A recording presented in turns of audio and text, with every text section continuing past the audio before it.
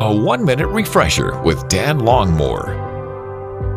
When you were a child, did your parent ever put their hands over your ears because somebody in the room was saying something inappropriate or unwholesome?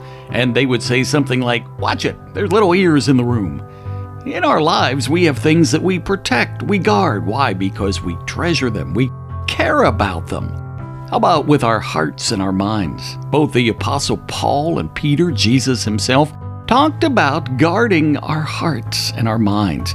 Now, obviously, we can't withdraw from the world. Here we are, we're going to run into inappropriate things, items that are taught that really have no truth at all.